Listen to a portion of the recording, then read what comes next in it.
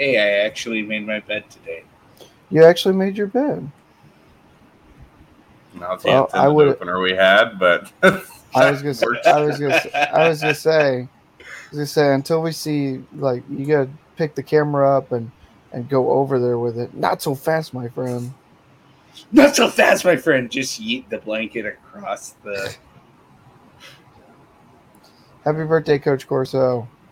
Yeah, happy 87 birthday. years True old. hero. True American hero. Still going strong. That's really cool, honestly. Yeah. Obviously, so many of us have grown up with him in our homes on Saturday mornings or Saturday evenings, back when he was still announcing. Yeah. Both. A lot of schools have ties. Virginia Tech, Florida State. I mean, there's a lot of schools with deep ties to him, more so than just the game day theme. So yeah, I think Kirk said he's been doing game day with Coach now. This will be year 27. That's as long as Cam and I have been around. Yeah, they their first year was 95. Yeah. Mm-hmm. So I mean, it was, and they didn't even do a full year, by the way, back then. They only did a couple games. Yeah, and they were still like mostly in the studio. Yeah, the first full season was, I believe, 96, and then the first full season at stadiums was 97, I believe. Yeah. So I mean, Virginia Tech still had the first at stadium show. Yeah. Do you guys know? I think it wasn't it a Miami Notre Dame game that was like their first ever on-site game? I don't know. I don't remember. Been. That'd be interesting to look up. I'm not 100% sure on that. I know that the first headpiece was Ohio State and Brutus. Yeah, I remember that too. Who else could forget the Houston incident, though? Man. Yeah, Jared's got some stories about being there with that one. Now, I don't know necessarily if I believe it because I've yet to see video evidence, but... Fuck it! Well, remember what time this was. I mean, this was, 2010, 2011, something like that. Yeah. I mean, it's not... At that time, people weren't so hot and heavy in their phones at that time. Maybe they just kind of enjoy things.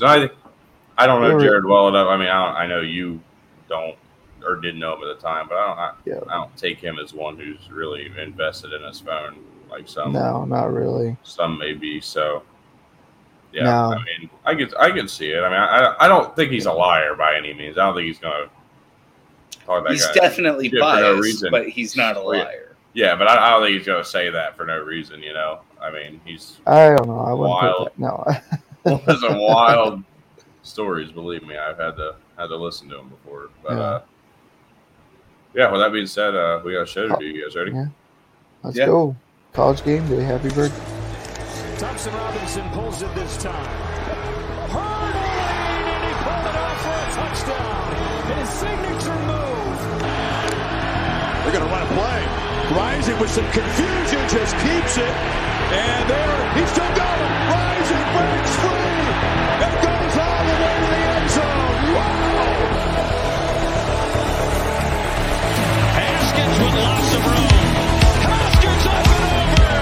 Still going inside the 30. And tripped up from behind by Nick Henrich.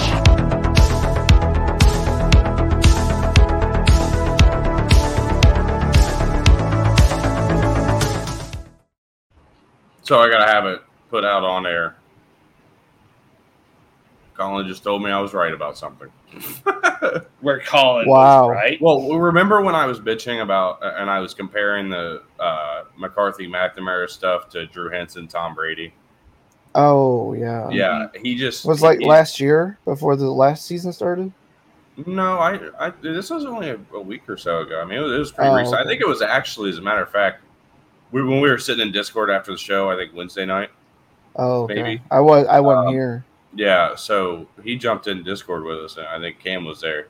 Mm-hmm. And we were just sitting there talking. I brought up that Drew Henson Tom Brady thing. He just texted in our group chat and said, You're "Yeah, right. He said, hey man, I see what you're talking about now." Yeah. Okay. Insane. Anyways, Insanity. So, we're on the Mountain West this week. Cam's area of expertise, he lives right in the middle of Mountain West country. I wouldn't say middle, but yeah. You live pretty much in the area. He lives more in the Mountain Division. From a few different schools, though. Yeah, well, anyways. So, there were 2 teams ranked in the top 25 last year at the end of the season. Utah State and San Diego State. Yep. Mm-hmm. This was actually a really solid conference overall. We talked about prior to the show, 6 bowl games attended last year by the Mountain West Conference. They went 5-1 in those games. And they had teams that could have won. I mean, we didn't see Boise State. I think their bowl game got canceled. COVID. Boise and Hawaii both had theirs canceled for sure. Yeah, and Hawaii. So, it's not a bad season though. I mean, it's not normal, and not only that, when you have 6 teams going to bowl games, supposed to be 8 teams going to bowl games. Yeah, that's pretty solid, especially even in a group of 5 conference where you had 4 of those teams over 10 wins. Yeah. Or reach that 10-win mark with their win. Yeah. In the bowl game. I mean, that's solid stuff. I mean, we saw Fresno State, Air Force, Utah State, and San Diego State all reach that number. And, Nevada was a team that could have been knocking on the door. I don't think they would have, but they definitely could have made room there. This is a conference. I think it brings a lot back. I think outside of Nevada, I think that the majority of quarterbacks are returning this season. In terms of at the top of the conference, Carson Strong left, but Logan Bonner returns. Jake Hayner's back. Hank Bachmeier's back. Siobhan Cordero is back, albeit with San Jose State instead of Hawaii. I'm pretty sure Todd Centeio's back at Colorado State too, if I'm not mistaken. Yeah, that's I'm gonna go double check that real quick before I have the wrong information. That I did actually. He's not there, so I don't know who their quarterback's going to be because they're all freshmen right now. That's going to be interesting. That's a young team. Just taking a look at them. I mean, they got four quarterbacks on roster. 2 are freshmen. The other 2 are redshirt freshmen. Wow. It's going to be rough for Colorado State. So Centeio's not coming back. Lucas Johnson at San Diego State, I'm not sure if he's returning or not. It doesn't look like he is either. But they got Braxton Burmeister out of Virginia Tech, so I think they'll be all right quarterback-wise in San Diego. Mm-hmm. Levi Williams at Wyoming. San Diego State also actually plays in San Diego again now. Oh, yeah. That's right. Did they get their stadium's completed? Thank goodness. That was so weird to see them playing at that soccer San Diego field that the State Chargers University at Carson. Yeah. Yeah. This is a solid conference. I'm looking forward to seeing it this year. I think it's going to be fun to watch. And with the exception of some teams that we'll talk about, I think it's going to be fun to watch some of these matchups. More like it gives you a reason to stay up late on Saturday nights. Yeah, or even Friday, or Thursday nights. Yeah. So, anyways, I guess we'll just go ahead and get started. We're going to go in alphabetical order, no particular order here because, there's no need to. So, start with Air Force. This is a team that brings back a lot. They bring back Zeke Daniels. That's kind of one of the big parts of this team that you're going to see here. So, and he's going to return. That's just huge, honestly, for them. And then they bring back the conference's leading rusher, Brad Roberts. Yeah. That makes sense when you think about why he would be the conference's leading rusher. Makes sense, but I mean, it doesn't make it any less impressive. I mean, you still have to get the job done. That's still really good. Yeah. I'm looking forward to watching this team specifically. I think this Air Force team, if I'm not mistaken, did they not capture the Commander-in-Chief's trophy last year? Thought so. Let me fact check that.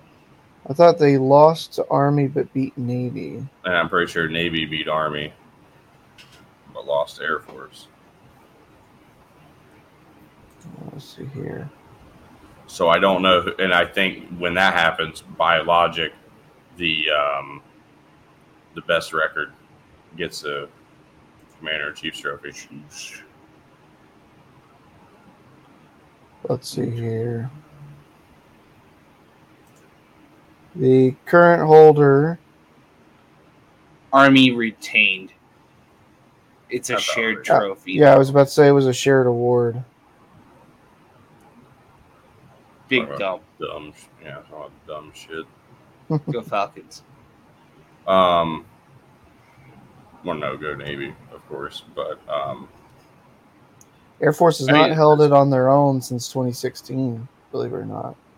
Well, get ready for that to change. I think Air Force is the best team. This is the best team they've had in our lifetime, really. I mean, if you think about it. They have potential there. Yeah. Yeah, BJ and I are a little older, and there was some good Air Force teams in that time period. Well, whose lifetime did I say? Mine or yours? You said ours, so that's kind of... sorry, I meant mine and my lifetime. Since 2000, this is the best Air Force team we've seen. Okay.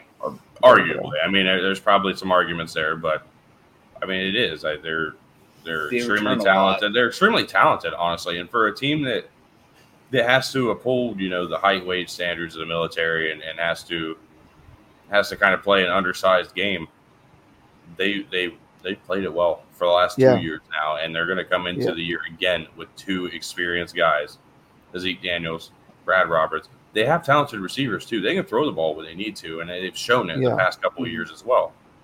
Zeke Daniels is one of the most talented quarterbacks I've ever seen run the triple option in terms of being able to do it all. Yeah, he does it well. I mean, even Keenan Reynolds. Keenan Reynolds was so good, but he didn't throw the ball. Yeah, he didn't have to throw the ball because those Navy teams could run on anybody. Yeah.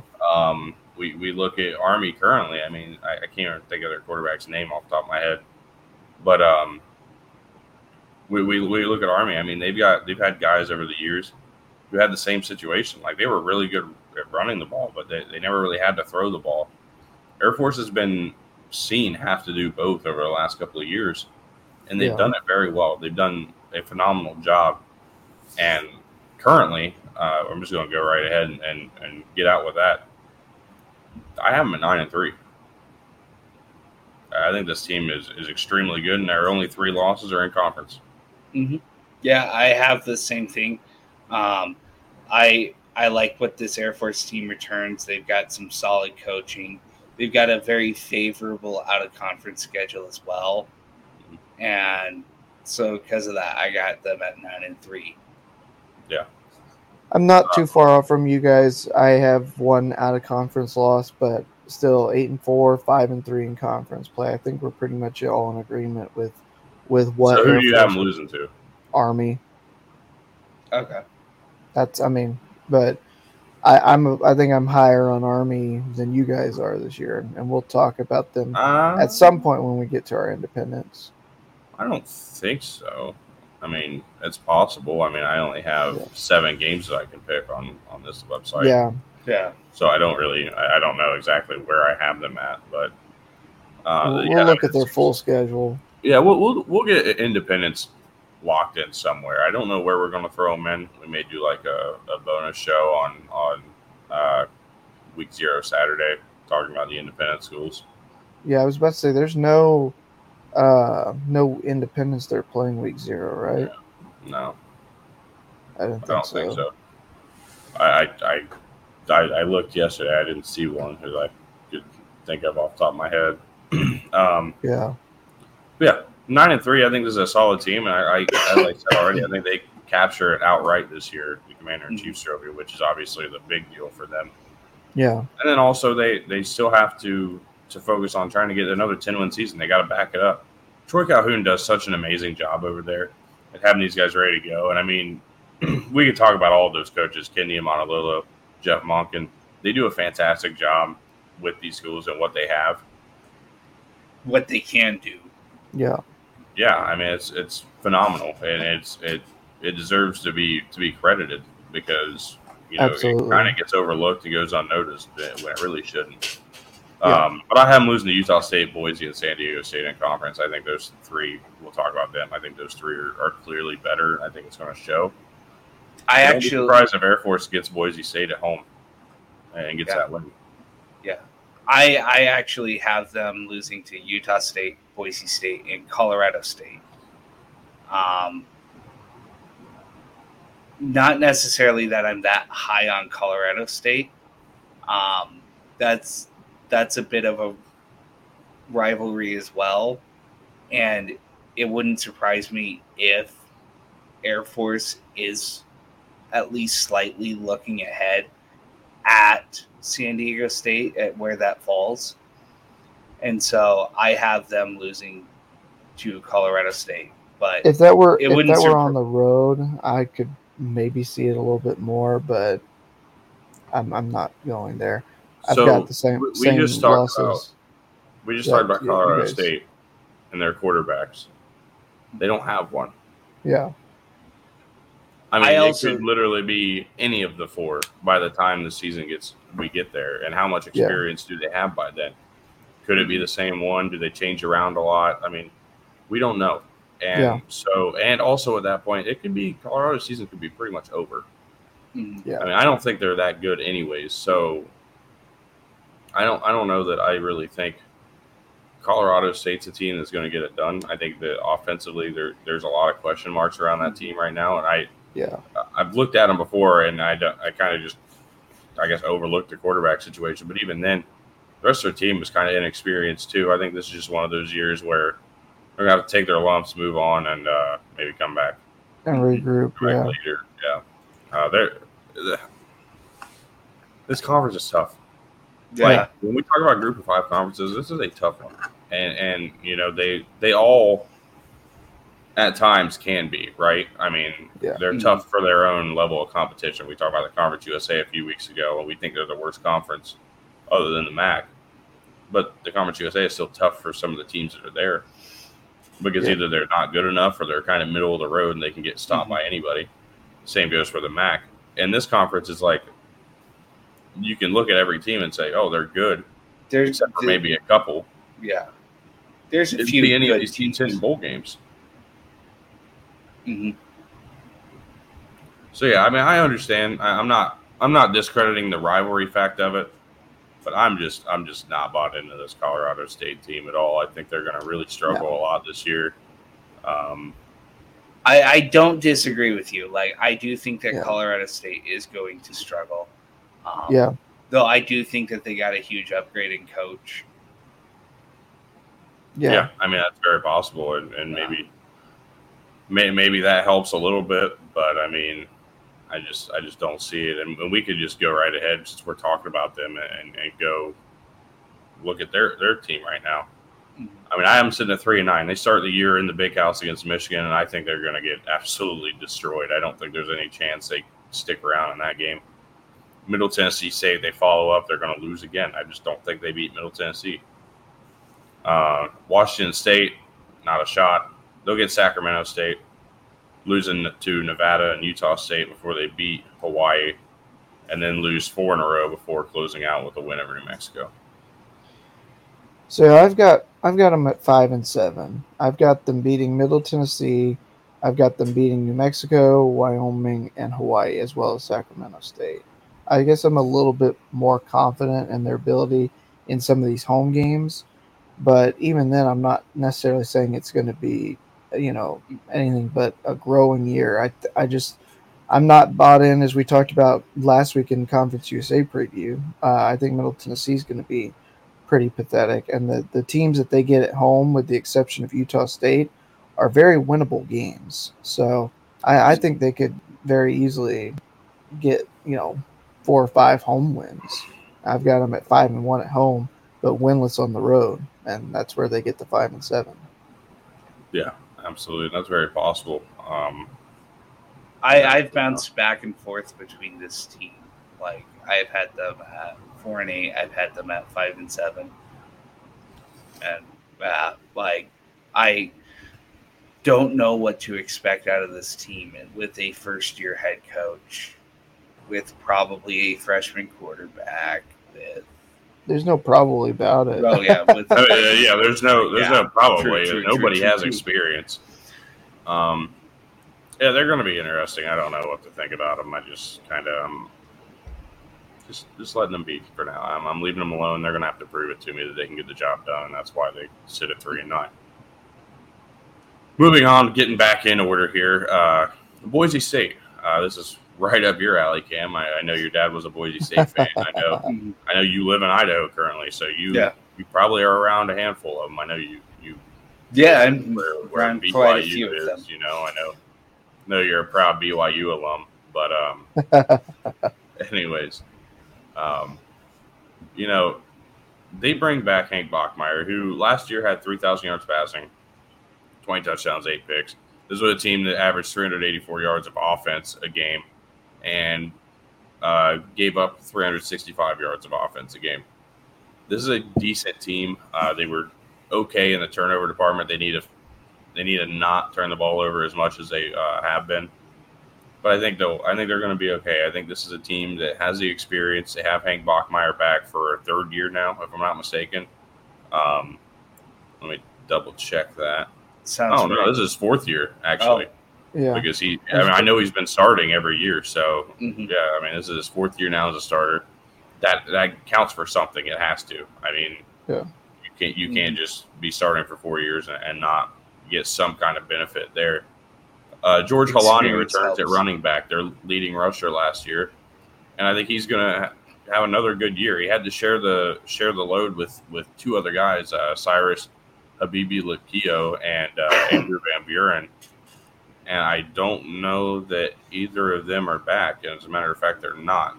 The only person I can think that may get any kind of time is Ashton Ginty, but I don't think he's even going to from Lone Star High School in Texas. I just don't think he's going to get it. He's a freshman right now. George Halani is going to be the guy they kind of have to rely on. They may rely on Tyler Crow a little bit, but I wouldn't expect it. And then we can look over at receiver, too, for them. I mean, they had – trying to make sure that I'm getting this stuff right before I say it.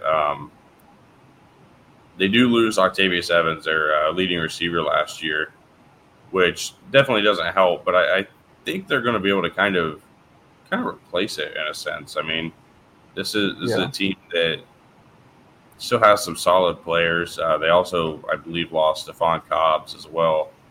Didn't see his name on the roster. Actually, no, he is back. Sorry, I take that back. I overlooked his name.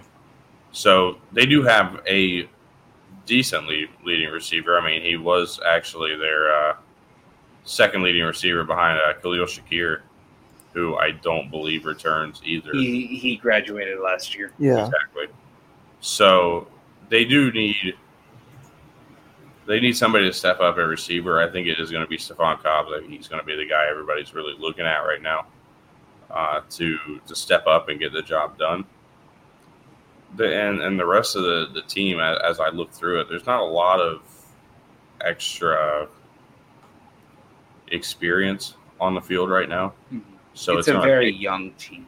It's going to take some time offensively, especially at receiver. Yeah. I wouldn't say young. It's young out wide. I think they're very solid and sure when it comes to the backfield between Bachmeier and Halani. And then their defense. I think their defense is going to take a step forward. I know, if I'm not mistaken, Cam, their defense was extremely young last year. Yes. So they're going to bring back a lot of that experience. This is a team I'm extremely high on, actually. I think they're very good. I think they have a shot to potentially find themselves in Mountain West Championship territory. And I'm not going to get into that yet, but I'm sitting at 9-3 right now. And the majority of their losses are coming out of conference, out of conference between Oregon State, BYU, and their one conference loss comes to Fresno State. I'm right there. Same with Tyler. Same record, same losses, everything. Yeah, same. I know that at one point I had Boise State beating Oregon State. I flipped on that since then. So heads up there. But I have Boise State sitting at 9-3. And I have them winning the Mountain Division right now. All right. That sucks to say, but. And we'll talk more about, because this is the last year of the divisions. Yep. Next year, it'll be just the top 2 teams regardless of division. Yes, absolutely. So, moving on now, we get to Fresno State. They were a team that averaged 464 yards on offense and 347 yards allowed on defense, which is actually shocking. It's not a team we thought about in their defense very much, but those are some solid numbers. They only allowed 125 yards a game on the ground, 220 yards through the air. I mean, those are decent numbers. Yeah. I mean, honestly, the issues were turnovers.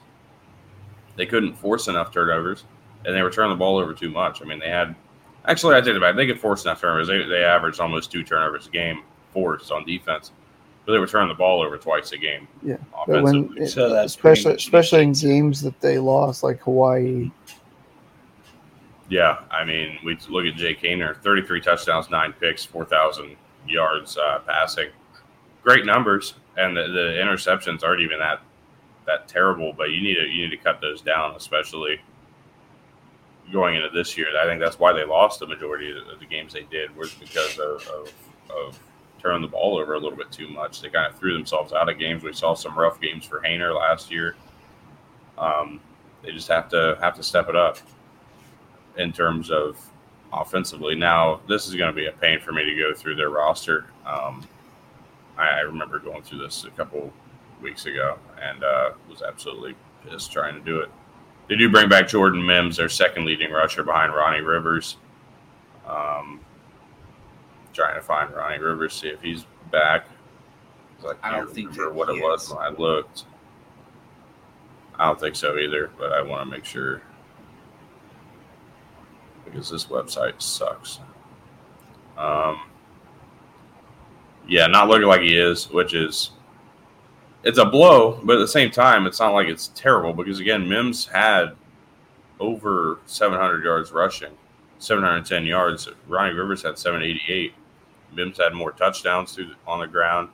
He was even helpful through the air, 324 receiving yards, over 1,000 all-purpose yards.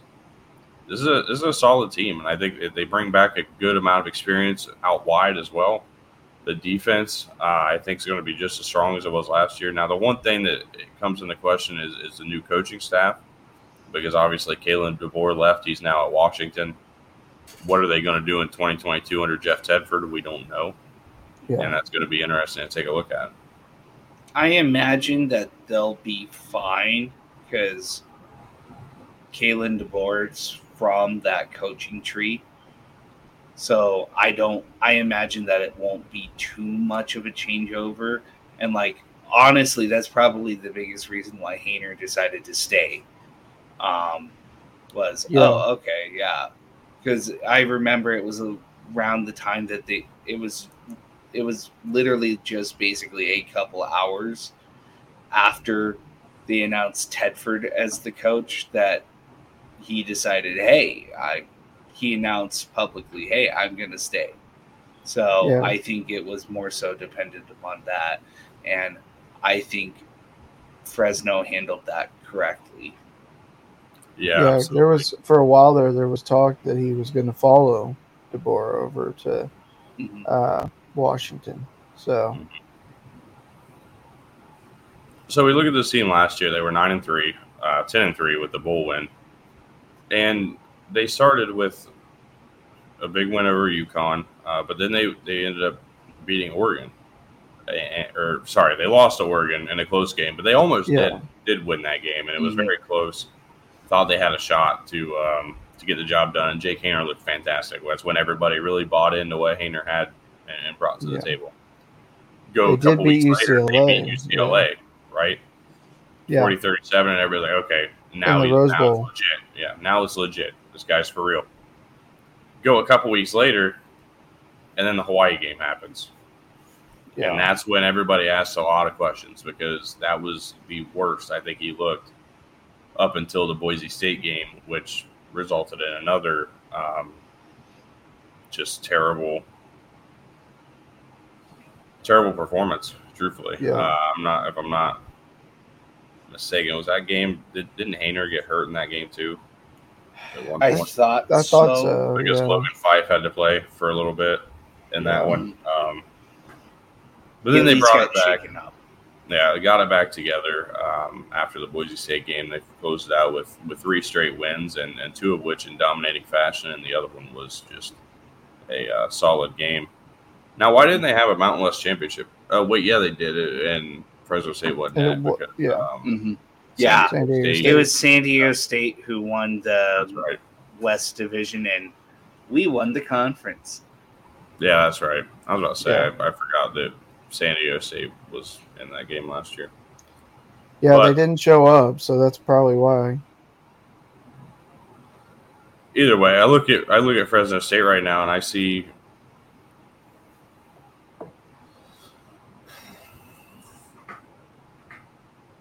I see 11 wins.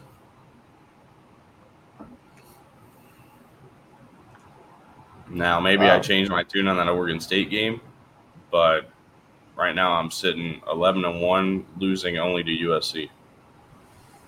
I have them at 10-2. Good. I was just gonna say I have them at 10-2, but I do have the Oregon State game still as a victory. I've got them losing just one time in conference, but I think that could be, still very good for this Fresno State team. Nevada, don't you? I do. Yeah. That's where I had a loss, but then I thought more about it, and we're going to talk about Nevada in a little bit. Yeah, I don't like what they bring to the table this year: a new quarterback, a new system. It's going to be interesting how they react and respond to losing Jake Gravel and Carson Strong. Yeah. I have Fresno sitting at 10-2 as well, but I have their only 2 losses out of conference with Oregon State and on the road at SC. UConn. No, I'm not that stupid.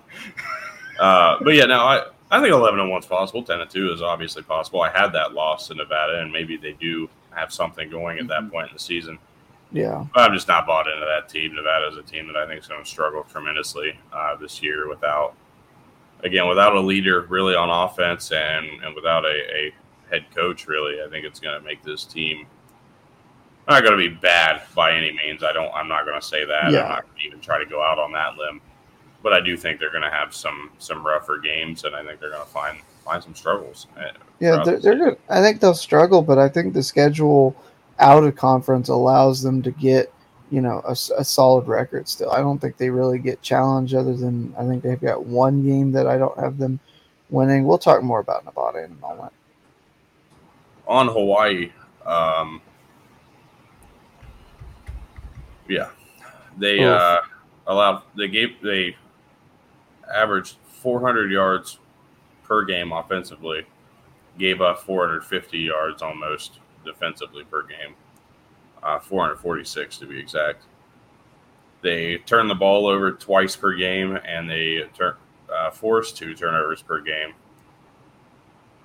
Siobhan Cordero last year, 17 touchdowns, 11 picks.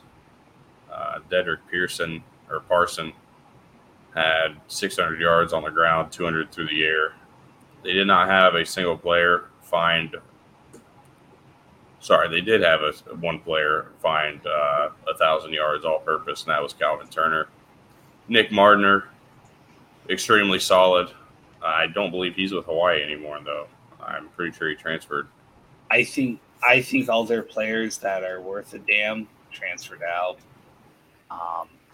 We'll double check that because I am almost positive we've talked about Nick Mardner at one point already. Yeah, Cincinnati. Mm-hmm. I thought so. So yeah, there's no more Mardner. Yeah. And no more Cordero. I don't know if Dedrick. I don't know if Dieter Carson's still there. I could go all the way down to the running backs and check, but I don't believe so. And truthfully, I mean, we could assume they're going with Braden Shager. He was the guy that played last year when Cordero was not playing, so I think that he's the guy right now. But of course, that could change. Dieter Carson is still there. He was actually a transfer from Howard when he first got in there. And then on the receiving side, I don't see anybody that was up towards the top of their team receiving, whether it be Calvin Turner and obviously Martiner's gone. Yeah, it's gonna be rough for it's gonna be a Hawaii tough year this year. It's gonna be an extremely tough year for them. Let me actually get down to them, see what I have. Yeah, Hawaii, like the way that they finished out the year, like both on and off the field last year, was abysmal. Like they're going to be bad this year. Yeah. Now, as they do, they have 13 games this year. Mm-hmm. I'm going 3-10. I've got them at 4-9 with 2 wins in conference. All right, so I have them beating Duquesne, obviously, New Mexico State, and UNLV. I have them beating Duquesne, New Mexico State, Wyoming, and UNLV. I have them at 2-11 right now. Wow. And not winning a single conference game. Ooh. Like, they only beat NMSU and Duquesne. Duquesne. I'm Duquesne. You're welcome. You had two people say it right before I got to you. You're welcome. Do you zone out? Come on. Little bit, but yeah. Anyways, like, I mean, some of us are half asleep over here, and they still say it right. They might be able to beat Vandy, though. I mean, yeah, that was a game that I went back and forth for a bit. I'm kidding. But they don't have a shot. Vandy's actually decent. I don't think they're going to have the same problem they did last year. They were too young last year to really get anything going. We'll talk about Vandy in a few weeks. Either way, I'm Hawaii's going to get beat the living hell out of. Like, I do think that they made a lot of smart changes because Hawaii is one of those programs that does better when somebody who's familiar with the program, at least to a degree, is in charge of it. But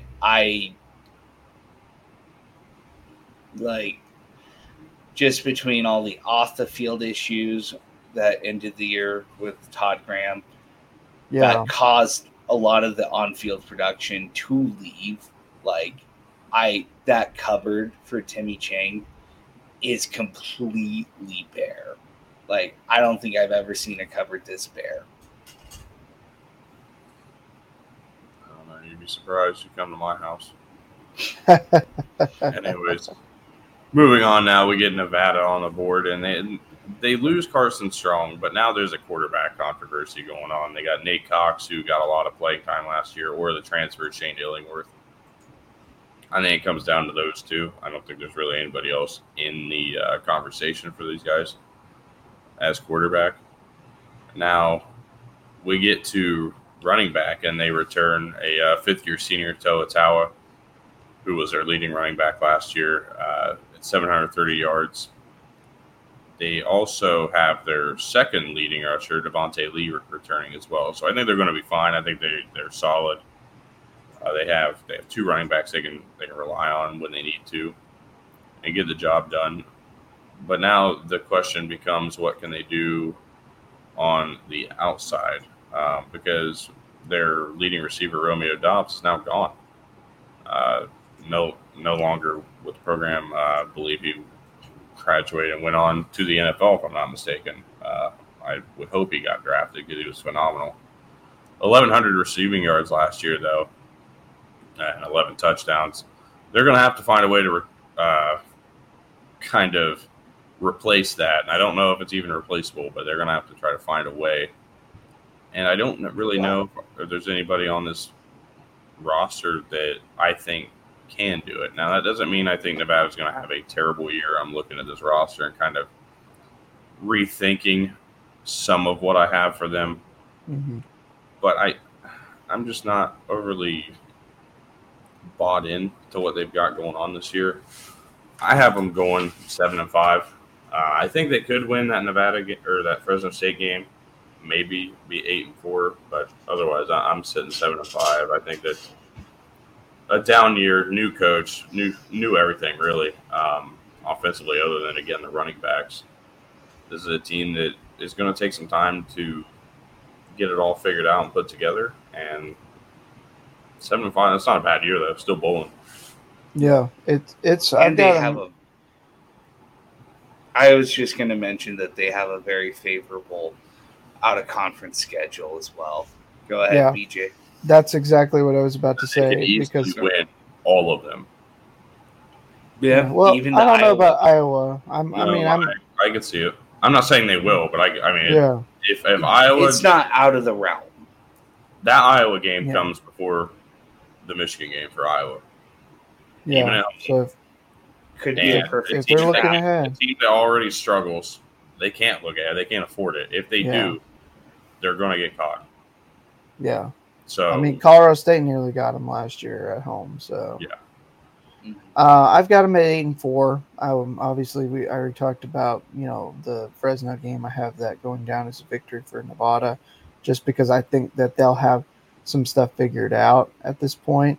I'm a little bit more confident in what they're going to be this year. I think that there are some games that they're just not going to win flat out. Like the Boise game, San Diego State, and the Air Force. But I still think it could be a really good year. And by the way, you asked about Romeo Doubs. He is over in the Green Bay Packers organization now. So I don't know if he was drafted or if he signed there after the draft, but either way. I know. I would expect Cam or you to actually have that information, so you guys are part of the Loudmouth NFL crew. But it's okay. I needed to double check and make sure. Not everybody can, We could have asked Alex. Not everybody watches the NFL draft. I get it.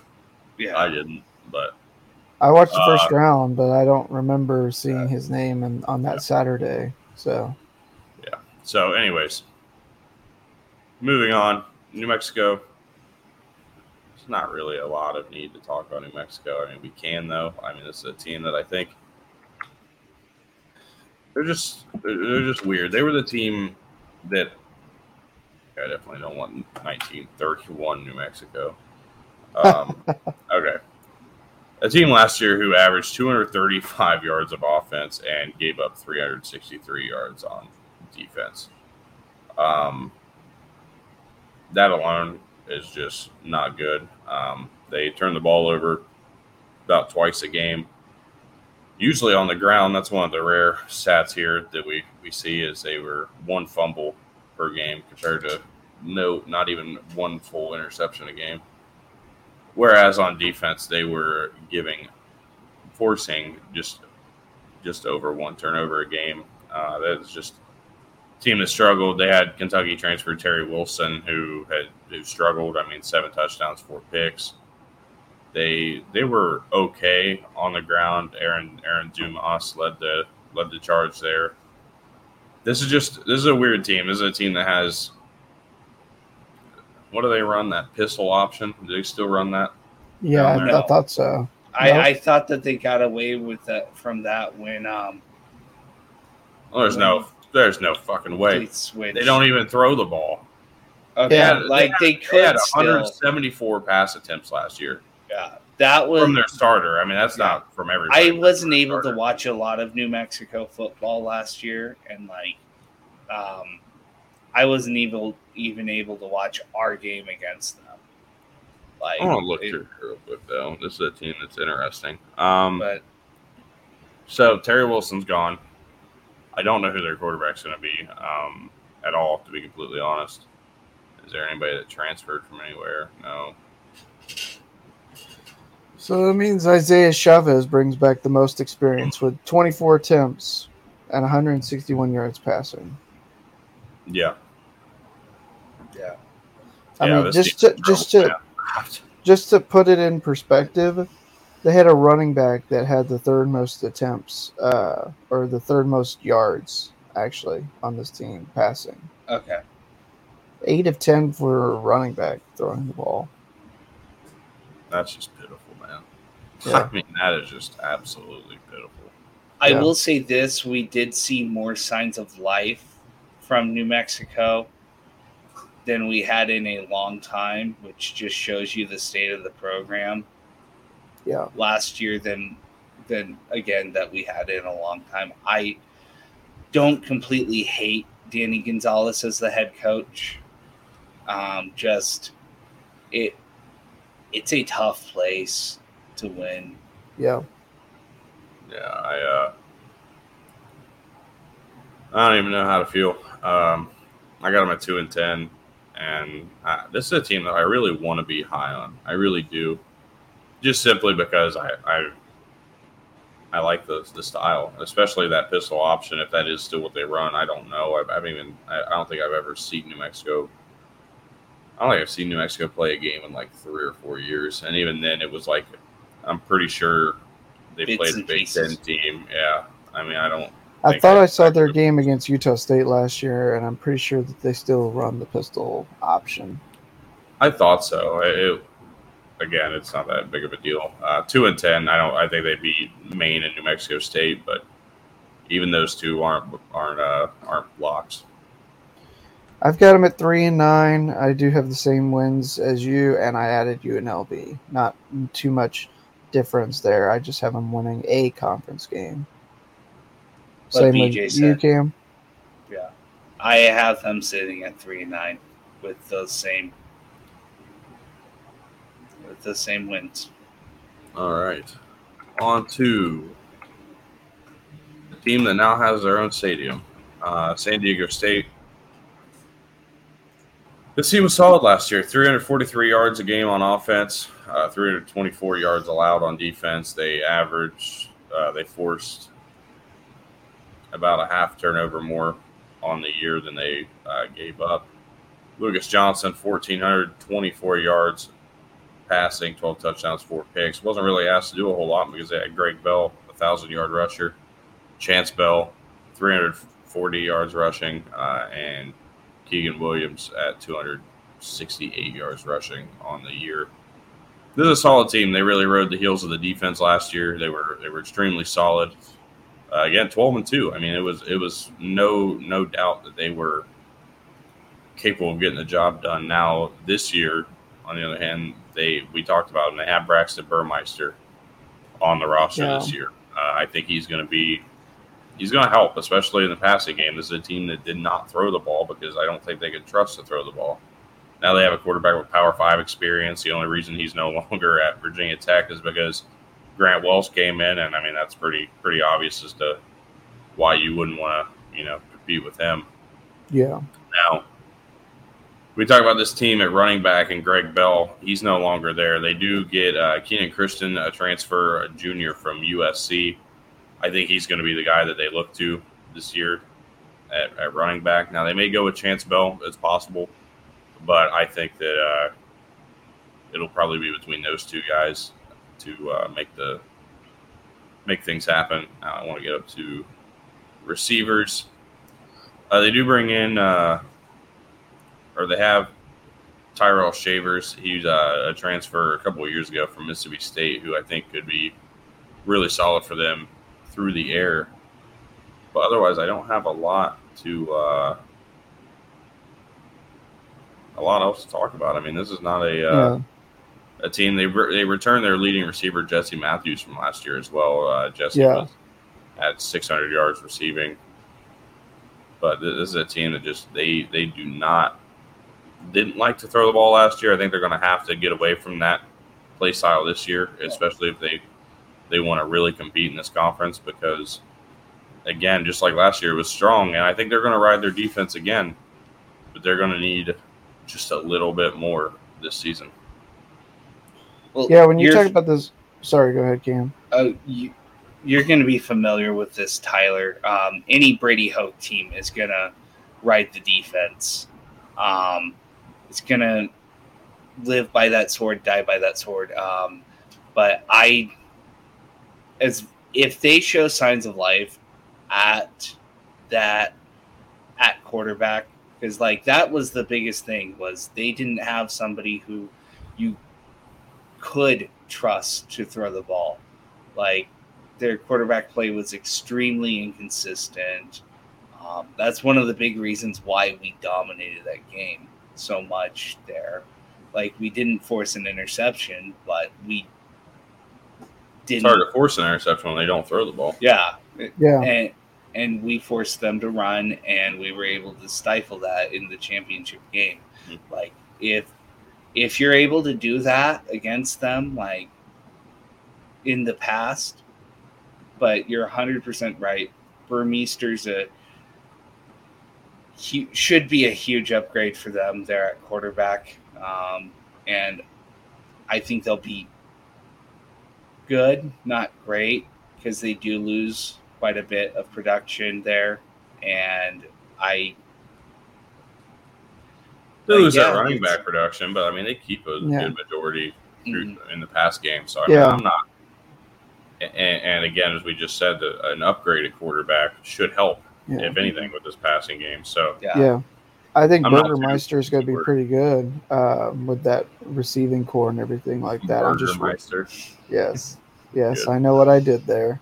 No, I think that Burmeister is going to be really good and really kind of what this San Diego State team needs, because they did feel one-dimensional at times last year. It was run. If you don't get the first down, then have your beast robot punter that you had, grown in a factory somehow, boat the ball 80 yards. That punter was insane. Yeah, win the game because of field position. That was their MO last year, it felt like. And, get some turnovers and when they're backed up deep, and then you don't have to worry about getting a whole lot of yards when you're already in plus territory and scoring. So that was their MO last year. I think they'll be better through the air this year.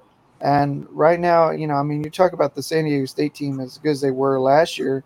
They got some solid wins against, obviously Utah. The double overtime game is the one that biggest comes to mind, but they didn't lose any of their other non-conference games.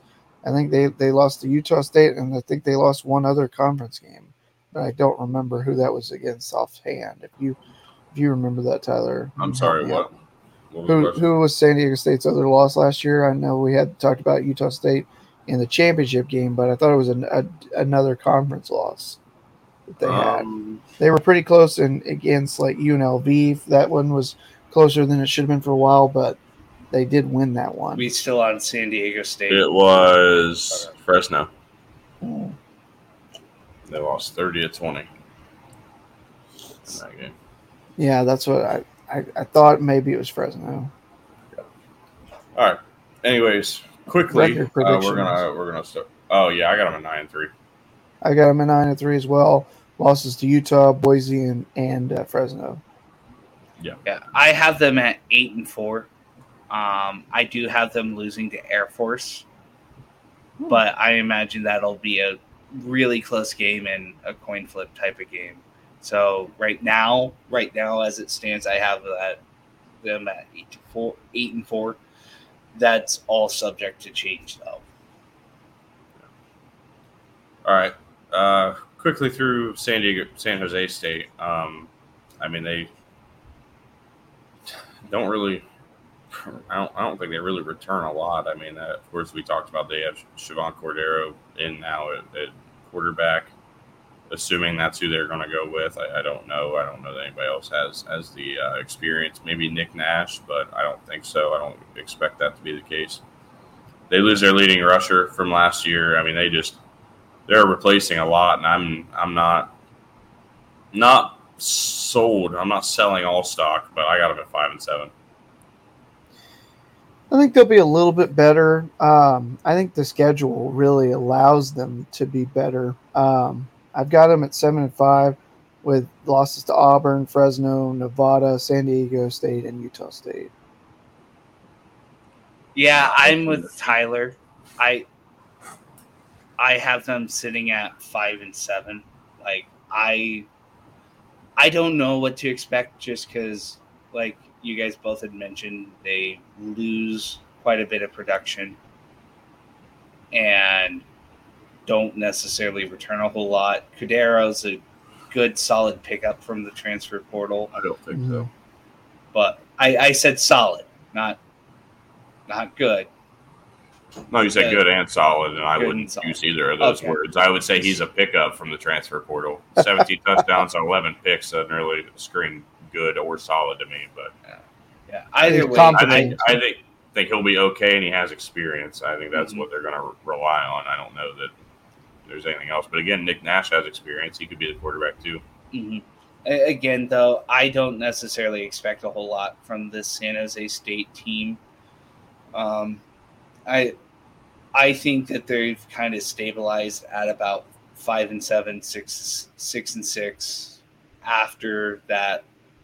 After 2020, they've kind of come back down to earth. Yeah, I initially had 6-6, and I thought about it, and I'm like, I think they'll lose to Wyoming too. Where we'll get to them anyways. Okay, on to UNLV. They are a team that was 2-10 last year, and I mean, before you even think too hard, I mean, I think they're going to drop again. Now, if I'm not mistaken, I know that Cameron Friel comes back, and I know that's kind of a guy that they relied on last year, but now they have a couple other guys coming in. Now they have Harrison Bailey, who I think is solid. I think he's going to be good. He was decent at Tennessee. He just got overshadowed, and with a lot of the new guys that came in between Hendon Hooker, Joe Milton, he wasn't going to get that playing time. And then Jaden Mayava, I've heard a lot about him prior to him committing to UNLV. I thought it was kind of shocking that UNLV was a team that ended up getting him. I thought he was actually pretty well rated out of high school, if I'm not mistaken. Mm-hmm. So I wonder what kind of NIL deals UNLV's got. I would assume they should have a bunch. You're located in Las Vegas. I mean, come on, get slot machine. Get Caesar's Palace on board or something. You got the slot machine as the prop on the sideline. You have so many options. And not only that, you're playing in Allegiant Stadium. Yeah. I mean, it's a place to play. I don't know a lot. I'm going to actually go look at him because I forgot about him. I heard his name a lot in recruiting, and I didn't know why. And then I heard he committed to UNLV, and I was like, oh, that's weird. Okay, I'm just going to kind of forget his name because he's gone. He's gone into that black void we call. But now I want to look into his style because if he wins this quarterback battle somehow, because it is a 3-man battle right now, I think between Friel, Bailey, and Mayava, then no chance it's not. Mm-hmm. Could he be the guy? And actually, let me just do some looking up here real quick while you guys kind of talk about this team. I don't know even if he's the starter. I think it's rough. I think they lost a lot of the, Okay, he's a 3-star. And he ended up being the 53rd ranked quarterback nationally. It's still not bad, especially for UNLV. Yeah, and that's the 24/7 Sports Composite 3-star at a .86, which I think is a relatively high rated 3-star. Yeah. He held offers from Louisville, Auburn, Cal, and Minnesota. So I mean, it's not like he's not good. From Henderson, Nevada, he was the 64th ranked quarterback, I think, from 24/7 Sports. I think with the price of gas, he didn't want to drive anywhere else. Oh, so maybe. He just decided to stay home.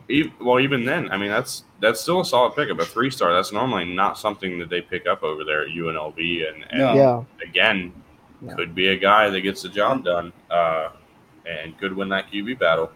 And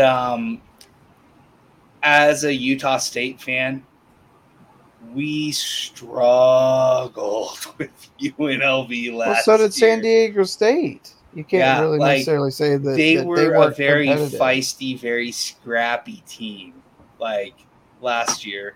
And yes, I know that was a very senior-laden team. but it was also a new coaching staff.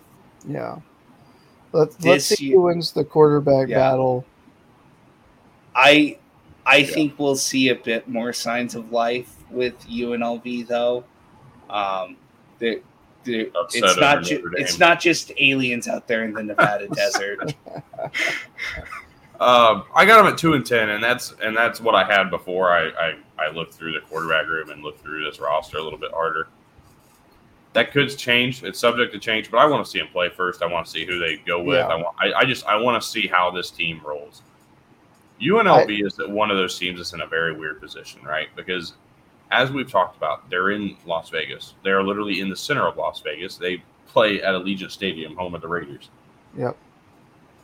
They have a team that, while they don't have the history, not in football anyways, in basketball they do, but in football, they don't have the history. They are in a city that is located and has all this money, right? Yeah. Why not them to be the next real team that steps up and becomes a power? I mean, we talk about UCF. I think they're gonna kind of have a big time, blow up with, because they're located in Orlando. I think that's going to help them a lot with NIL. We've looked at Miami. Look at how much Miami. Look at how much Miami's been helped. Yeah, look at how much Miami's been helped with NIL deals. Look at how much it's helped. Not so much Florida State yet, but it could.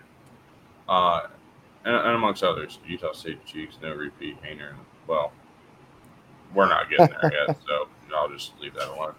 But they're in a position kind of like some of these other schools where they're located in a city where they have the ability to pay whatever they want, really, if they can get these entities to buy in.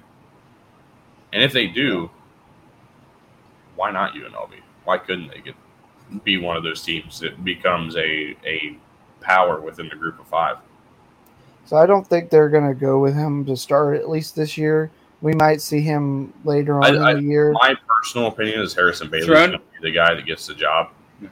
Yeah. But I would not be surprised if Miami either plays or I think he'll play because he can play in up to 4 games without burning a year of red shirt. Yeah. So if they want to, if they want him to grow and everything this year, and then maybe have him be the guy next year, we should still expect to see him, and he could be, he could make them a very competitive team. I have them at 1-11.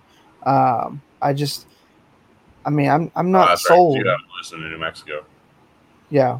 Yep. And so, look, I want to see him on the field before I necessarily change that one way or the other. Absolutely. And also, even though they're at Allegiant, bring back the field design that they had at the old stadium. I love that field. I love Sam Stadium. With the playing cards. If Sam Boyd Stadium didn't just fall apart, like literally, it was almost as bad as Aloha Stadium. Yeah. If it wasn't falling apart, it would still host. That's another thing. Yeah. Because Sam Boyd Stadium was a place that held so many events. I mean, it held, the Monster Jam World Finals for 20 plus years. Yeah. Were there up until 2019 and then when COVID hit, they moved to Florida and they've been there ever since, which is bullshit. Not just that stadium's now condemned, by the way. Yeah. I know, but it's literally like what happened to falling apart. Yeah, it was. Yeah. It was Aloha Stadium, am I right? With it, issue. I mean, they don't play the Pro Bowl there anymore because of that. So, not that I wish they would have put more time and money into that and actually fix it up, because that's a beautiful stadium. It deserves to continue to be used. Yeah, I thought it was a perfect stadium for UNLV as well. Yeah, it was. It was absolutely phenomenal, and it held a lot of people. They had the chips on the yard numbers. Yeah, the chips. Didn't they have the Vegas skyline on the field too? Yes. In the end zone, I think. Yeah. You could also see the Vegas sideline from one of the sides of the stadium. Yeah. I mean, it's such a cool. It was such a cool place. Good location. Yeah. I wish they would have kept up with it. They didn't, unfortunately. So I'm not going to dwell on it anymore. Went to shit. Okay. But again, this is a team, man. I'm telling you, I think that with NIL, this is a school that could easily. Again, they're in Vegas. Bishop Gorman's literally right down the road. Yeah. Why not? Kid, stay home. Throw some numbers out there, man. I mean, what's the worst that could happen? NCAA I have them at 4-8. Though I could see them falling to like a 1-11. Like they have quite a few games where I could see like coin flip type. What do you have them as? 4-8. 4-8. Interesting. I mean, I could see it easily. I mean, I guess I went with the optimistic side for once. Well, I just had their schedule put up. I could see 4-8. I could see them maybe if the cards fall right, maybe they beat North Texas. I don't see that one, but I could see them beating San Jose State. I can see them beating Hawaii. That's 4 wins right there off of what I have. Also, why not play the young freshman against Idaho State? That's such a tough team there. I'm just curious. I think it's going to be a fun team to watch, a fun team to get into, and we'll talk about it. And there are an independent that plays in week 0 because UConn plays week 0. Yeah. By the way, but I don't think we're talking about FCS schools though. They're still independent, aren't they? I thought they were down to FCS, or is that next year? I think that's 2023, along with every other move. I won't want to talk about them anyways. I'll probably gloss over. Anyways, as FCS essentially, but yeah. All right. Onto the onto the Utah State Aggies, the Mountain West champions. That's what I was going for. Yeah. Mountain West champions. Cam, take the floor. All right. So we lost Devin Tompkins. We lost a few other pieces, but it's more so on the defense than the offense. Offensively, we return a lot. We had a super young offensive line. I don't think a lot of people realize how young our offensive line was last year. I think we only had 1 junior and no seniors. So we had nothing lost on the offensive line there, which will be good. We returned Bonner, and we've joked on here and off stream about this team and people having a boner for Bonner.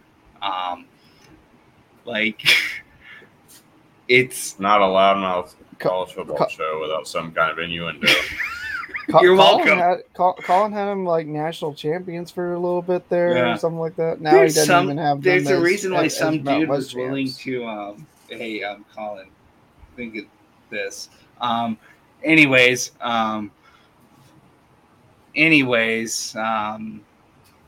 defensively, we do lose quite a bit. However, I do like the way that Anderson's recruited so far. Like, I think he's recruited well. He's not necessarily going for a lot of the elite talent. He's going for more so a scheme fit type of a thing, which is perfect for a school like Utah State. Can you go for elite talent at Utah State? I mean, our facilities and stuff are on par with everyone else in the state. That's not what I asked. I don't see why not. Yeah. We can, yeah. You think you can nab 5 stars? At some point. Disagree. Right now, no. But I don't think at some point. Where are you? What location are you? What location are you in? Logan, Utah. Okay. Doesn't sound like Salt Lake City to me. When the Beehive sound, and then we'll talk. How much money in NIL deals can you guys offer? Tell Utah and BYU to not be a bunch of bitches and not schedule us. And that's not what I'm talking about. And then they're afraid. Yeah, no, they're not. Utah, anyways, BYU might be. Anyways, my question is, you play BYU this year, don't you? Actually, yeah, this is the last year that we play for the wagon wheel, though. Anyways, my question becomes, because again, we're talking about 5-star talent right now at Utah State, of all things. I never thought this would ever be a conversation. How much NIL money do you have to bring these students in? It's more than a goose egg, but yeah. Well, I have $1. I can contribute $1 to the Utah State 5-star fund. I think collectively we've already contributed 10 to Michigan, which doubled that. Being sarcastic, don't worry. But no, anyways. I'm just asking because you did bring up an interesting topic because great $1 I'm glad. I think I've got 5 in my wallet. $1, right take now, it or leave it. Fucking, I was gonna say these aren't my pants. I actually have a 5 in here. But anyways, at what point do you think you do compete for 5? I mean, you're talking about it. So what point do you think it's possible? Logan, as an area, is growing a lot right now. We're seeing a big push there, as far as like population and businesses. A bunch of Californians taking over it, like they're trying with Montana too. No, that's more so Idaho. They're doing Boise right now. They're doing it. Yes. They're bending Boise over. They're fucking over the entire state. Anyways, Ohio's taking over America, by the way. So just oh my god! Breaking news: Ohio is taking over America. But I mean, that does become a legit question because we've talked about so many of these schools, like honestly, almost losing out. I don't think we personally have talked about. We've heard so many conversations about like schools starting to lose out. I mean, smaller schools. What happens to them? Can they compete? Do they have the money to try to snag one of these 5-star kids? And I don't think that's a thing. Yeah. I mean, go to Florida, for example, right? FAU is in Boca Raton, one of the most popular it is a popular vacation spot within, Florida in general. A lot of, rich assholes go to Boca Raton instead of, Panama or, Orlando, where us rednecks try to go, but FAU's not pulling 5-star recruits, and they're in one of the most desired places in Florida. Miami, albeit is in Miami, they're pulling all these kids. FIU's just down. But what about FIU? FIU. Speaking of which, who thought of Florida International?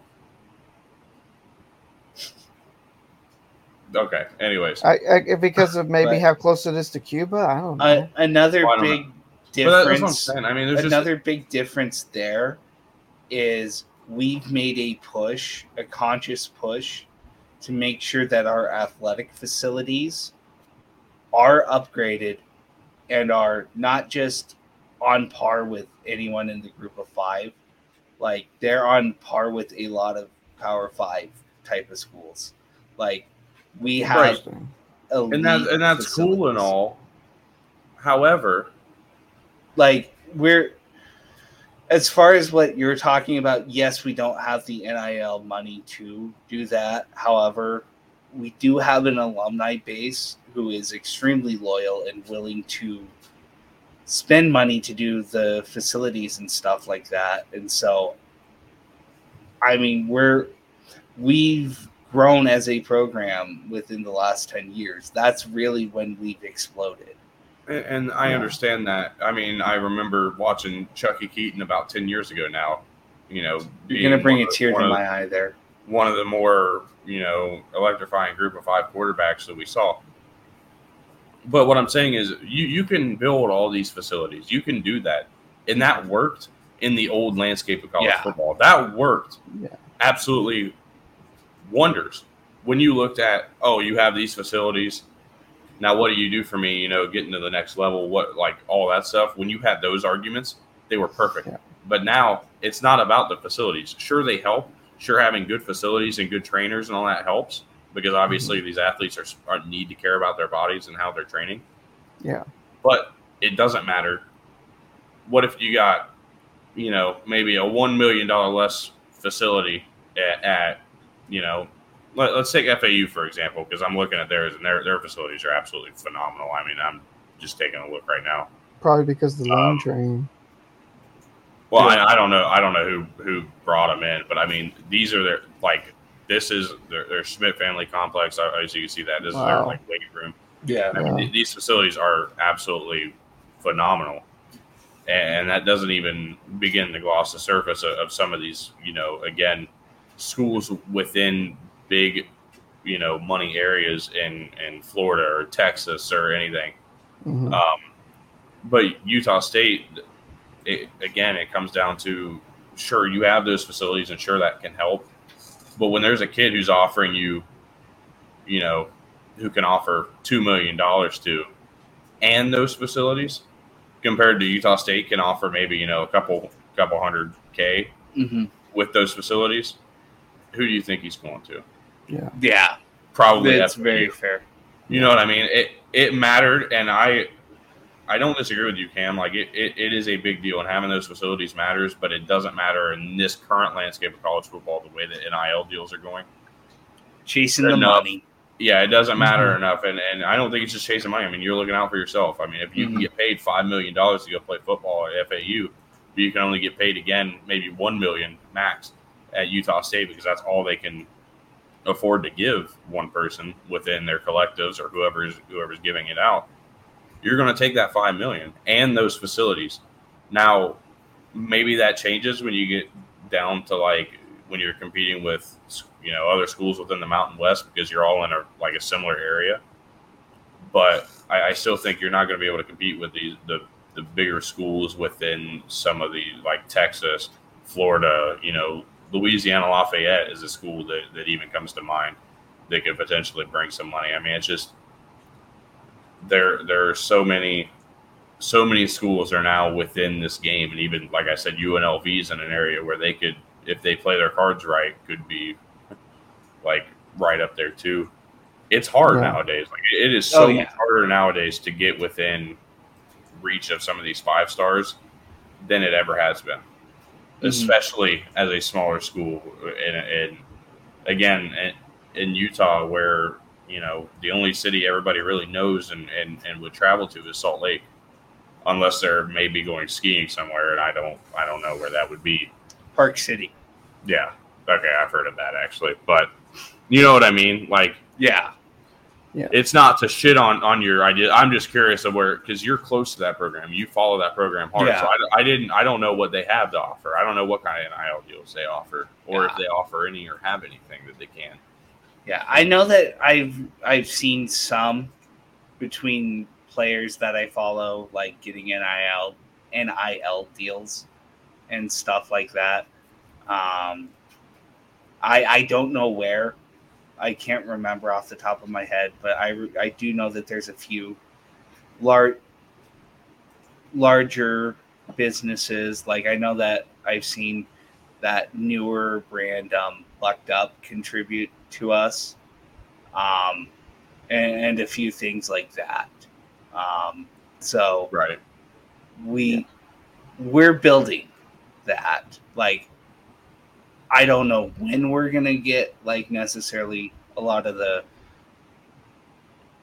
bigger bucks, but if ever, because I know that my pockets are empty right now. Otherwise, I'd help in some way, shape, or form. I already got $1. I'm about to say. I mean, if I was making $10 million a year, I'd go contribute. A good majority of that to the University of Michigan, but I can't, and I don't. So, it's really just about what you can bring. And I don't look at Utah State and think, oh, that team's pushing money because they have to compete with BYU within the state and Utah. And I think both of those are in perhaps bigger areas. I know Salt Lake City's a bigger area, but last I saw, Provo's still bigger than us as well. So Provo's 40 minutes away from Salt Lake. Yeah, so you have to compete with that rather than trying to, again, not to shit on your hopes and dreams here. I just think it's going to be a long time, and it's going to take a lot of NIL changes before Utah State is a team that grabs 4 to 5 stars. Well, 4 stars are possible, but 5 stars I think are going to be a lot tougher to get to. Yeah, for sure. Now that we're done discussing NIL, I have Utah State at 9-3 and losing 1 conference game to Boise in the final week of the season. Yeah, I have here with Tyler 9-3. Yeah. Alabama, BYU, the other 2. Yeah. Sorry, Cam. I mean, I have us all with the same thing. So. Well, I'm talking about the BYU thing. I'm not really. Oh, trust me, I would love to beat BYU. All right. Yeah. Well, now I have to be sad because I got to talk about a team that I really wish could be good, but I don't think they will. That's Wyoming. The closer of the show. 373. Cowboy 374 yards of total offense last year, and they allowed 372 yards on defense. They averaged 1 turnover a game on both sides of the ball, forcing and giving up the ball. Sean Chambers and Levi Williams were both lackluster, to say the least. Neither one. Both. Levi Williams was 10 yards from being at 1,000, and Sean Chambers was 120 yards over. Even at that, Levi Williams isn't with the program anymore. I don't know about Sean Chambers. Nope. Sean Chambers graduated. Okay. So they're replacing both those. Yeah, so they don't have a quarterback going into this year. And they actually, I don't even think they have a running back either because Xavier Valladay is gone. With his performance last year, over 1,000 yards, 1,200 yards total. Isaiah Nair transferred to Texas. He's no longer there. Seems in trouble. And I don't like that because, again, you've probably seen me wear Wyoming shirts every once in a while. I like Wyoming. I want them to be good. I have this thing with like a bunch of smaller schools, and I sit here and think maybe they have a shot. And I have them at 5-7. I think that's a generous take, but just due to the schedule they have. They get Northern Colorado, San Jose State, New Mexico, Hawaii, and Colorado State. And I think that's just because those teams are legitimately worse. I think if I'm not mistaken, Wyoming brings back a good bit on defense. They're going to be a solid team. They're just not going to be good enough. Offense is going to be so tough to get used to.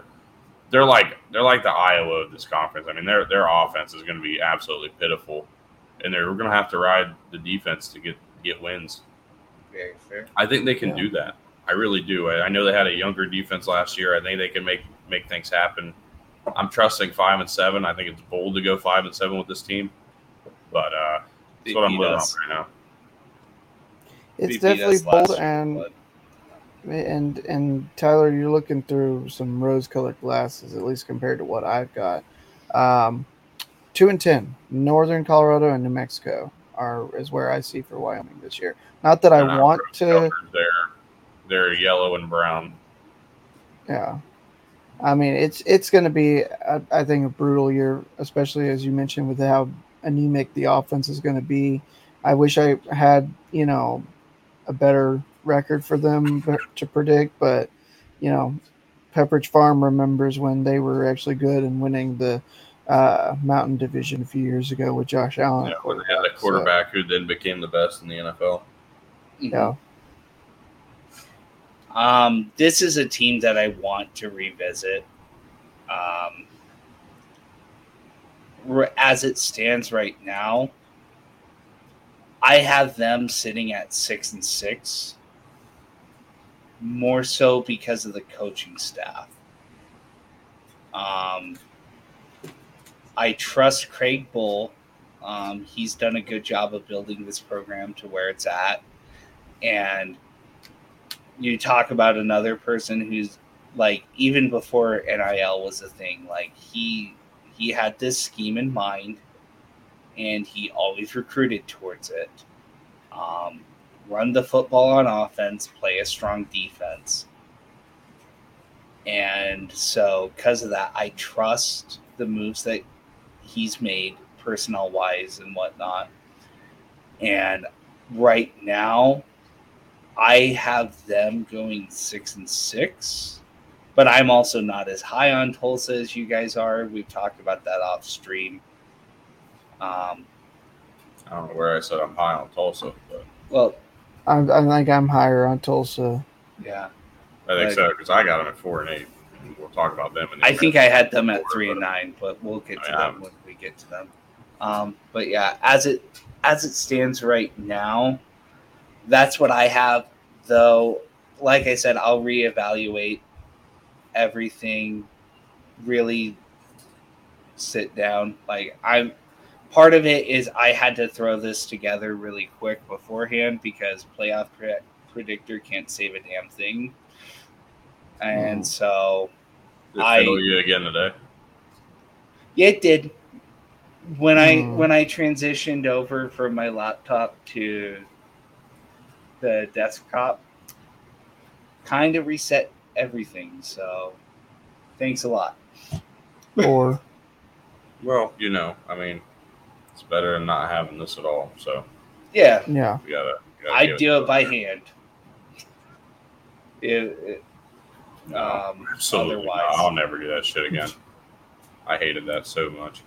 But anyways, yeah, I mean that does our Mountain West preview. I had an idea. I thought we were going to go get to it, but we're not going to because we're already hitting an hour and a half. I don't want to go too far over 90 minutes.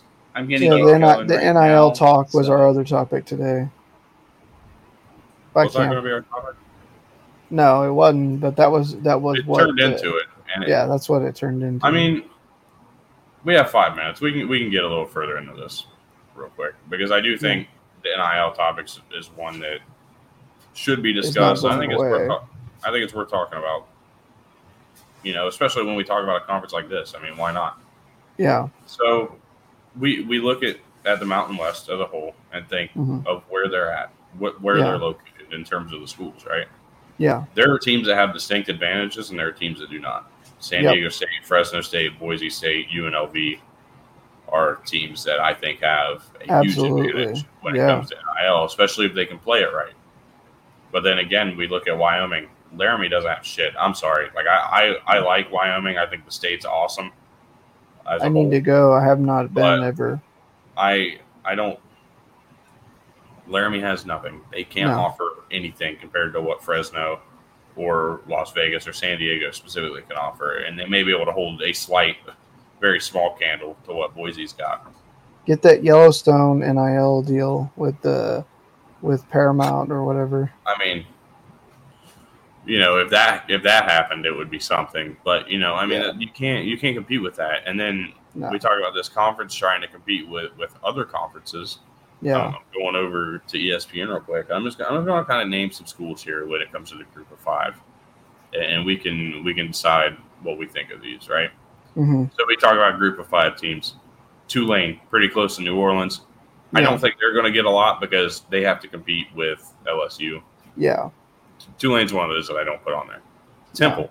If for some reason they ever figure their shit out, they get Philly. They're in Philly. Mm-hmm. I don't know how they haven't gotten that together yet, but they could. Cincinnati, I think it's pretty obvious. I mean, they're in Cincinnati. They are literally sometimes play in Paul Brown Stadium. So I mean, they get stuff done. Houston, Memphis has a big area to use. SMU is in Dallas, but they can still get things done. I mean, Dallas is a big enough city to do so. Huge. Scroll down. UCF, I talked about them. Orlando, big time, right there. Down South to Florida, Tampa. Yeah, I mean South Florida too. Conference USA, Charlotte. Hello, biggest city in North Carolina, other than maybe Raleigh, might have a candle there or an argument. Florida Atlantic, Boca Raton. FIU, I don't think so. I think they're going to have to compete with everybody else. And I think they're going to be the odd man out in terms of graduation or graduate numbers in the state anyways. Ignore Louisiana Tech, Middle Tennessee, North Texas, I don't think so. I don't think they're close enough to Dallas, but no. They are, but they're going to have to compete with both SMU and TCU in Dallas. Yeah. I don't think so. I mean, I like Denton, but that's not happening. Yeah. Rice is weird because I think if they could get past their well, they won't. That's the issue. Yeah. Academics are key for them. They care more about being the research school that they are than they care about anything else. Yep. Rice is not going to be that team. Even though they're in Houston, they're not going to get it. No. UAB, they're going to have to compete with Bama and Auburn for NIL money, and I don't think that's going to work. UTEP, UTSA, same situation. They're a UT school anyways. They're going to have to compete with UT. So I'm kind of not looking at that. I mean, I'm not going to consider Notre Dame a group of 5, but they are an independent. So, I mean, they're not up on that level. The MAC schools are the ones that I think don't have a shot with anybody. They're just they're all. I mean, Ohio as a whole is only so big, and really the majority of the money either hits OSU, Ohio State, and really just Ohio State. Again, we get to the Mountain West. Air Force don't care about NIL. Those kids are going to school anyways. Boise State, I mean, Boise's a decent city, but I don't think it's going to compete. So the Mountain Division really is kind of out of luck there. Fresno, Hawaii could. I mean, Hawaii's a big. They got all that tourist money. Yeah. Nevada, I don't think so. They're in Reno though, so potentially. Yeah. San Diego State, San Jose State, UNLV, the West Division here. Yeah. Could pull as much money as they probably want. And then we get to the Sun Belt. Now, the Sun Belt's weird. They have Georgia State, which I know is in Atlanta. They actually play, I'm pretty sure they Turner. They play the old Turner Field. Yep. So there's that. Georgia Southern, maybe, but I don't think so. I think Georgia State's got a better shot there. Yeah. Nobody else really within the East Division there has anything, and I don't even think within the West. So the Mountain West has the most potential in terms of NIL deals, but what happens when those teams start getting all that money? Well, what conference is going to come calling? Perhaps the conference we talked about dying. Well, that's the thing. That's the thing, though. I've seen a lot of people ask about the Pac-12 and like adding some of those schools that we just talked about. And the national consensus seems to be that the Pac-12 would be writing, or their members would be writing blank checks if they brought any of those schools in. That they would not add anything to the TV right money. That's ridiculous. TV deals. I think that's ridiculous too. I don't think they would add a whole lot, but I think they would add some. I think they need to get the NIL figured out and raise. If they would get Fresno, San Diego State, and UNLV, and even Nevada potentially, or Boise, even. Yeah, or Boise. I mean, Boise has the football brand to bring in, but do they have the money to bring in? I don't think so. But if they had those four cities, Reno, Fresno, San Diego, and Vegas itself. Love Vegas, yeah. I mean, they already play the Pac-12 championship in Vegas, UNLV Stadium, in Allegiant. Mm-hmm. It's not hard, and it would help. I think it would help not only those schools, but it would help, as a whole. I think NIL is a very weird thing. We have to really kind of tread lightly because we don't know how it's going to change or how the NCAA is going to work with it. I think they already denied a rule change to it anyways, just the other day. So it could be the Wild West. Yeah, it seems as though it is. It already is starting to get that way, and I think it's going to continue to be that way. So we're going to have to just see what happens. Until it's regulated. I think it's a cool subject to talk about, of course. I think it's interesting. Yeah. But it does spell a lot of trouble for some of these smaller schools who just can't compete financially with the big schools. And that's going to be the thing where, UNLV may someday potentially be one of the best in the country because they can bring that money from Vegas and keep, the Bishop Gorman students or go snag a 5-star out of Mater Dei or something and be really good. But it's going to hurt the Wyomings, the Utah States, the Colorado States because they can't. They don't have the money to be able to bring these kids in. Yeah, I was going to say Colorado State's not too far from Denver, but everything it looks like around Denver goes to Boulder. So, which I don't know if that's necessarily the right move, but. Well, I would. I think Colorado is easily the better of the schools, but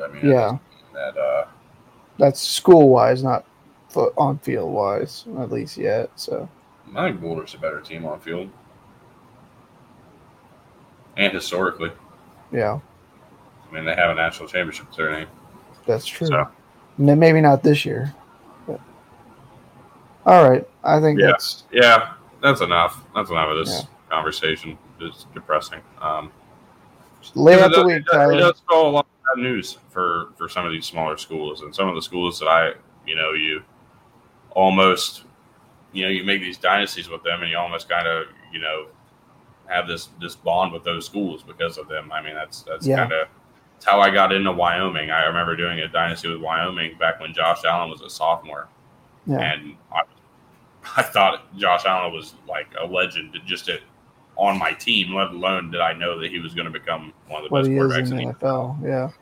Or the dynasty I did with Rice just 2 years ago now, or late 2019, early 2020.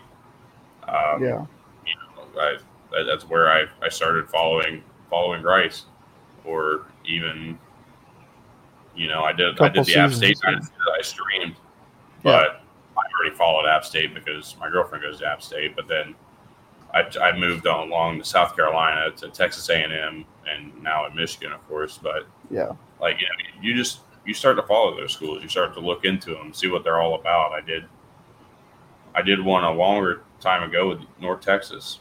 Followed them afterwards for a while because I was curious about what that team would become. Yeah. Or, you don't really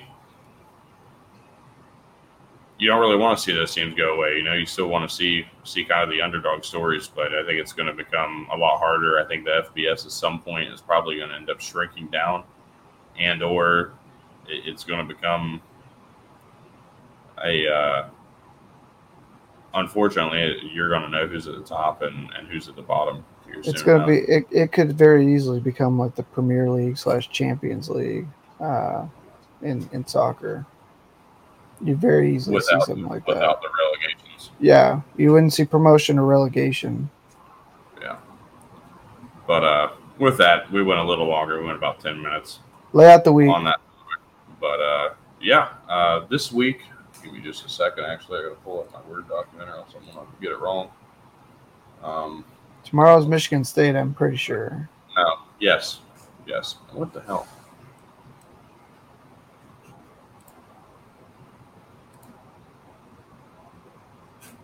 I don't know what just happened on that page. Hang on a second. Let me pull this back up real quick, and then we'll. I got it right here. If you'd like me to go ahead and go into it a little bit. I want to make sure this works. Okay. Because if it doesn't, I'm going to be pissed. Because it keeps opening up on way too big of a screen.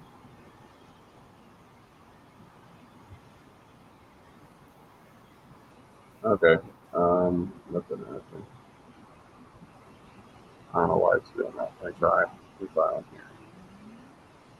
I was trying to pull it up on my laptop, but it sounds like that wasn't going to work. Yeah. There we go. All right. So, Michigan State tomorrow, as you said. And then Pitt on Tuesday. We'll have the ACC on Wednesday. Baylor, Oregon, Wake Forest are Thursday through Saturday. And then we close out the week with the Sun Belt next Sunday at noon, as always. So, all right. I mean, that kind of rounds us out here. I think solid